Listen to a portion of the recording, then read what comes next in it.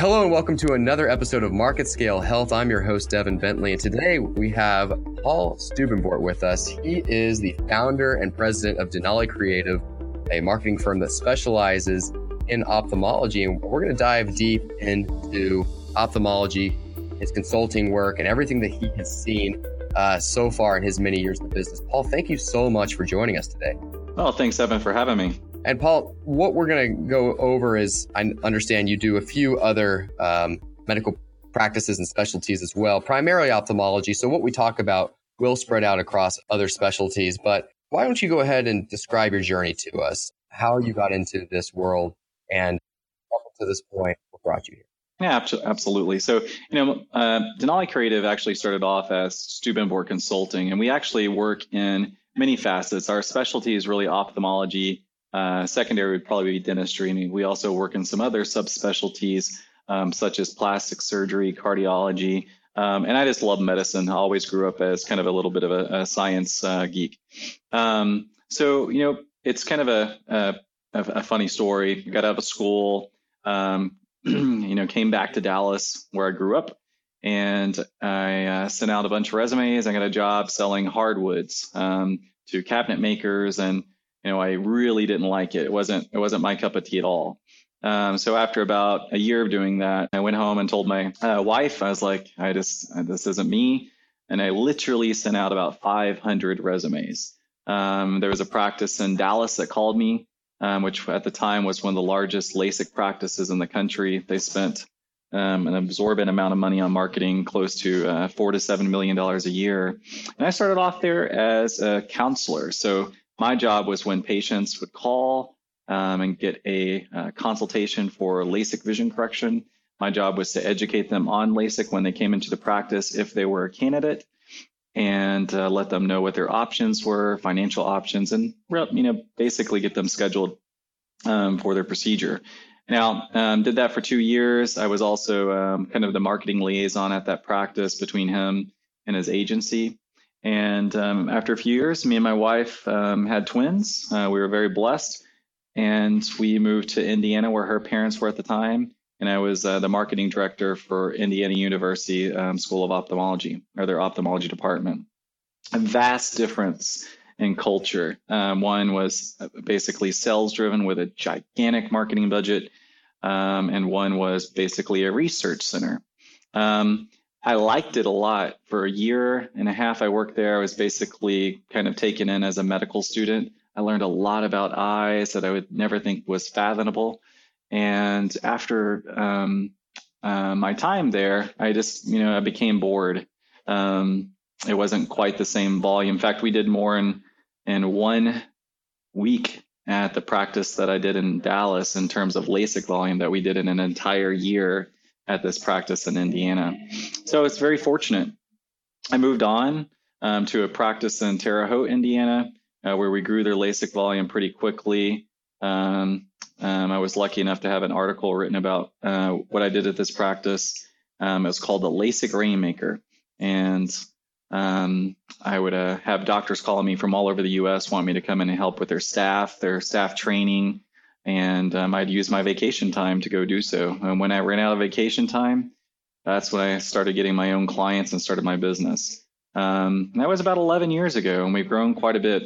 We have about 65 clients nationwide, a mixture of ophthalmologists and dentists primarily, and some different subspecialties mixed in. That's fascinating. And so it sounds like, and let's keep the focus on ophthalmology for now, you've really learned the industry from the inside out, coming up from where you did, learning it here in Dallas, going the education route through the university, and then coming back and now being a consultant.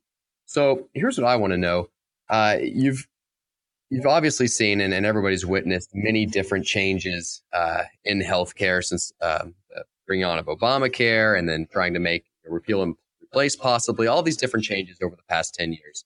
Constant changing in healthcare, but at the same time, you as a marketer also realized many different changes in the marketing landscape. So combining the two, if you had to talk about just trends that you've witnessed changing that kind of overlap over the last couple of years, what have you witnessed trend-wise within ophthalmology and within the medical? Sure. Well, I'll tell you, there's a lot of ups and there's a lot of downs. Unfortunately, health insurance is just not it's not consistent. For example, a cornea transplant, which is when somebody has a corneal disease such as keratoconus or Fuchs dystrophy, and they have to have either a full PK, which is penetrating keratoplasty, where they replace the entire cornea, or they have a partial corneal transplant called DSEK, or Deciment Stripping Automated Endothelial Keratoplasty. These surgeries take a long time to complete, about an hour, sometimes a little bit longer, sometimes a little bit shorter, depending on the surgeon's skill set and his techniques.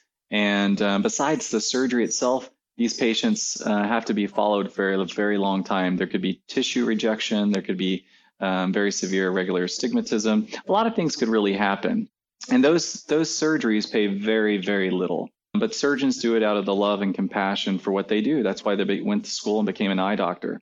And then there's some other surgeries that are in ophthalmology that take very little time to do, and they're covered by insurance. They take 60 seconds to do, and they pay a lot. So insurance billing is unfortunately really out of whack, especially with the recent changes in medical insurance. Now, a lot of what my practice or my scope of work focuses on is elective surgery. This is going to be LASIK surgery and cataract surgery with premium lens implants. So in 2003, there was a CMS ruling. CMS stands for Center for Medicare Services, that allowed ophthalmologists to charge extra for a premium lens implant, which is placed within the eye during cataract surgery. Now, when you undergo cataract surgery, it's a relatively quick procedure. It only takes a few minutes to complete. It's usually done in an ambulatory surgery center, and recovery time is very fast. Unfortunately, when you have cataract surgery, without a premium lens, you still have to wear glasses. A lot of times, about 40 to 50% of patients have to wear glasses due to astigmatism for distance, and almost all patients have to wear reading glasses or bifocals to see up close and intermediate. With a premium lens implant, patients can significantly reduce or possibly even eliminate their need for glasses for everything, except for perhaps reading really fine print, such as the back of a medicine bottle, or perhaps in a dark setting, such as a menu in a really dark restaurant. So those things are really exciting. Most patients can do most things most of the time without glasses. So our clients, ophthalmologists, because of the really major declines and cuts in insurance reimbursements, especially through Medicare, they've had to find basically creative ways to increase their revenues. And not only because of declines, but the increase in cost of staffing, which has been really on the rise these past few years because of our economy. And two, technology. Technology is incredibly expensive. So I would say in our industry, especially in anterior segment eye surgery with cataract surgeons, doctors are looking for ways to increase cataract patients more and more so, and convert more and more of them to premium lenses, which is an out-of-pocket expense towards the patient. It's not covered by insurance. However, most patients can afford it, do it, because it is something they're going to use every waking moment for the rest of their life, and they very much value it. Paul, that's incredibly interesting, just kind of taking us through so many changes over the past few years. One thing I do want to focus on is the revenue generation. I know you say that LASIK and a few other procedures are much more revenue producing for the surgeons. And then you do also mention finding patients with cataracts and how to treat them. So we are a business to business health podcast. And so I'm going to talk a little business to business here. Oftentimes we hear of sales, whether it be from medical device or pharmaceutical, selling to a doctor, but I'm not sure everyone really knows about the doctor to doctor sales dynamic. You were telling me before this a little bit about how ophthalmologists will work with the optometrist to their patients or their sales. Can you kind of explain that dynamic for everybody listening?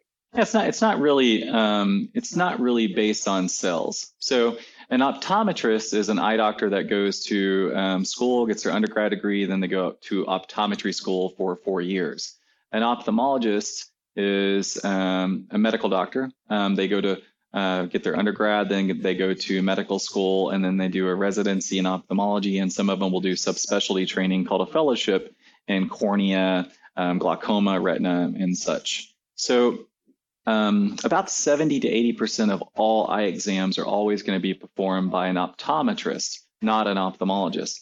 Optometrists can do many, many things, but they can't do any type of surgery, and many states prohibit them from even doing something such as removing metal from the eye.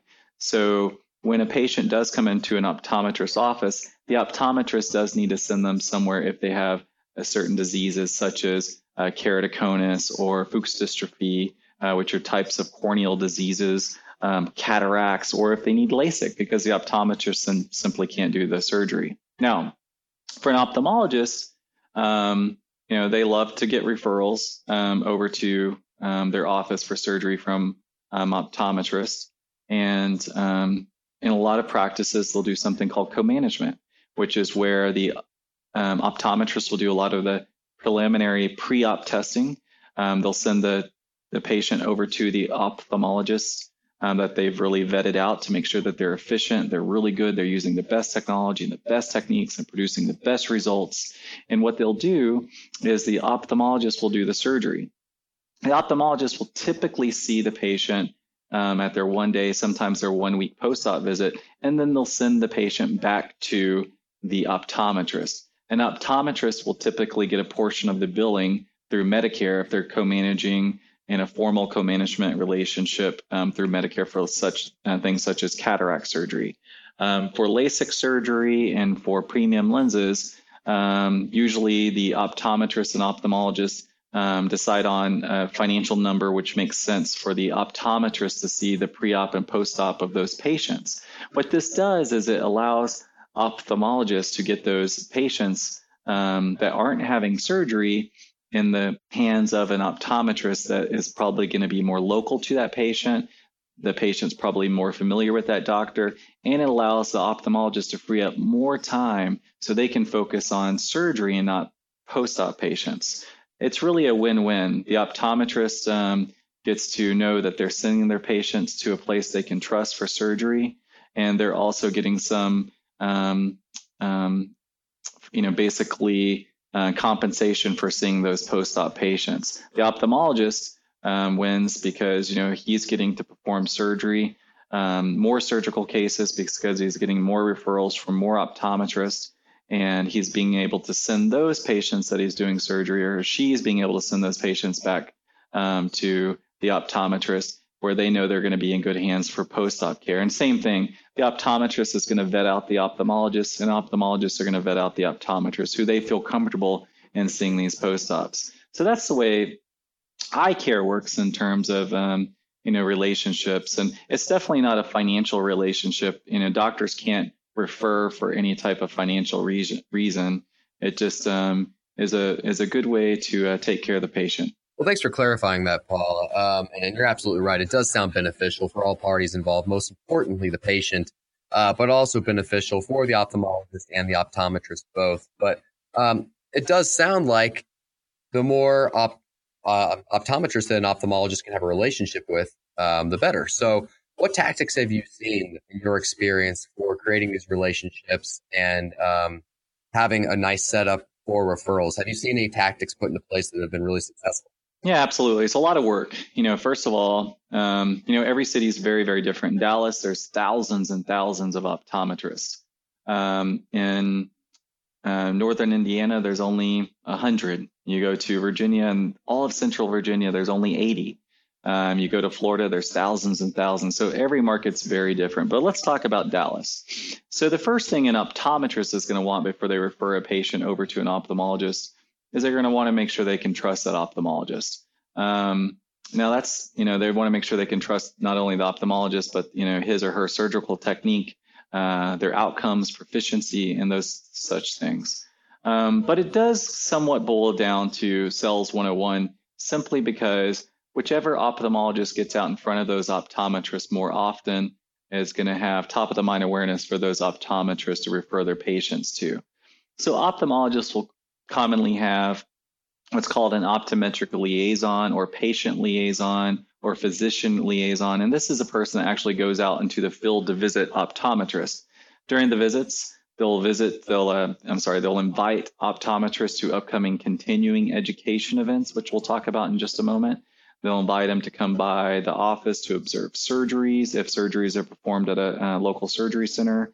They'll invite the doctors out to lunch to talk about ways their practices can work together. So that's a really critical key, is having that person out in the field. Number two is by doing CE events or continuing education events. Every state's different, but all states require optometrists to get so many continuing education credits per year, and ophthalmologists have to have CME as well.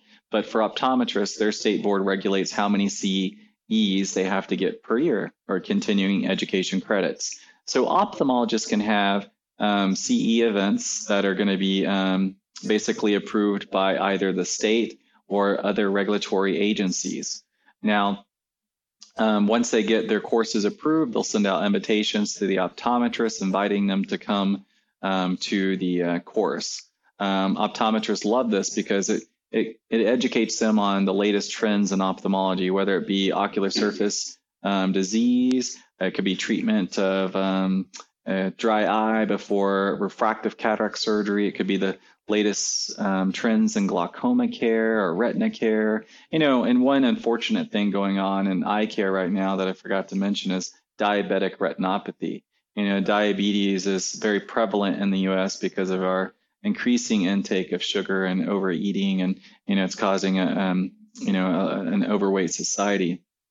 And one of the first places that diabetes forms, unfortunately, is the eye, and patients can get a disease called diabetic retinopathy, and it can cause temporary or permanent blindness. So that's a course that we definitely like to educate optometrists on, even more so, or my clients like to educate them on more so, because it is something that you need to be able to screen for early on to catch before the permanent damage is done. So that in a nutshell is a couple things ophthalmologists can do. So CE meetings, physician liaisons, and they can send out quarterly newsletters to kind of keep that top of mind awareness going on, what's happening at that particular practice, that ophthalmology practice that's keeping them on the cutting edge of medicine, so to speak. So those are a few of the things. Wow. Well, Paul, I feel like we've covered an awful lot across a couple different spectrums and a lot of hard to say eye conditions that I'm not going to try to repeat. So I want to thank you for all the information. I'll have one more question. And again, this has been so informative, but as a thought leader, clearly, could you possibly outline what you foresee in the near future? What's on the horizon within ophthalmology? It could be within marketing or within the healthcare itself. But as we head into 2018, 2019, 2020, what do you foresee happening? Yeah, absolutely. Well, I'm going back to kind of being a nerd. For us, even though that we're not the surgeon doing surgeries, I really try to train my staff that we're extension of the surgeon doing the surgeries, and we're actually helping change patients' lives. By being able to create better TV commercials or radio commercials or print ads or web marketing or social media, so we can attract patients to our clients' websites, so patients can learn about the things that our clients can do, because we only work with the surgeons that we feel really perform best for patients, not only by providing the best technology, but surgical techniques. There's been some really amazing things happen in ophthalmology over the last few years. The premium lenses that I talked about have gotten better and better. Laser cataract surgery was FDA approved a few years ago, which is basically makes cataract surgery more precise and more predictable. So I really foresee laser cataract surgery even having more of a role in cataract surgery. I see premium lenses getting even better, like the eyes, more like the eye's natural lens. And there's going to be some things coming down the pipeline that are really exciting. Another eye disease, keratoconus, which is when the cornea becomes thin in one place. So keratosis is the cornea, conus means cone-like. So it's when the cornea becomes cone-like, which can cause permanent blindness. And unfortunately, it's a young person's disease. You'll notice it when they're young. Well, in the past, these patients were really in trouble. They'd have to wear very uncomfortable contact lenses their entire life. And some of these patients would digress to the point where they had to have a full thickness cornea transplant, which means a cadaverous cornea has to be sutured to their cornea.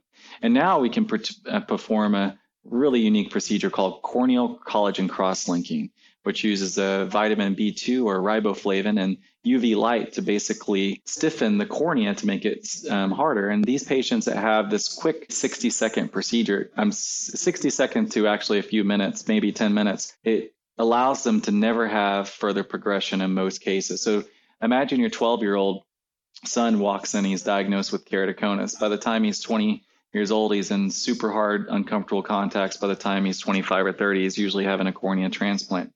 Now your son gets diagnosed with keratoconus, and in a quick 10-minute procedure, you don't have to worry about it anymore because of this fascinating but simplistic FDA-approved procedure. So there's going to be more and more revolutionary procedures that are going to be coming down the pipeline that are going to further prevent blindness and really help ophthalmologists give patients the vision they really deserve. So it's very exciting. That is really exciting, the amount of technology that's out there. Our vision is so important. Just to think that it can be corrected in a matter of seconds or minutes and have such a huge impact on a life is incredible.